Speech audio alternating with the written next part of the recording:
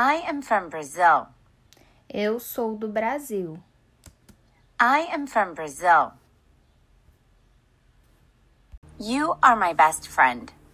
Você é meu melhor amigo. You are my best friend. He, she is at home. Ele ou ela está em casa. He, she is at home.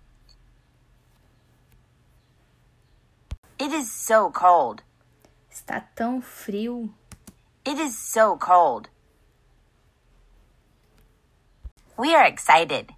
Nós estamos empolgados. We are excited. You are great students. Vocês são ótimos alunos. You are great students. They are nice people. Eles ou elas são pessoas legais. They are nice people. I am not angry. Eu não estou bravo. I am not angry. You are not crazy. Você não está maluco. You are not crazy. It is not ready. Não está pronto. It is not ready. We are not Brazilian. Não somos brasileiros.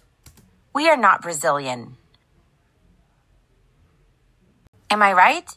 Eu estou certo? Am I right? Are you American? Você é americano? Are you American? Is she married?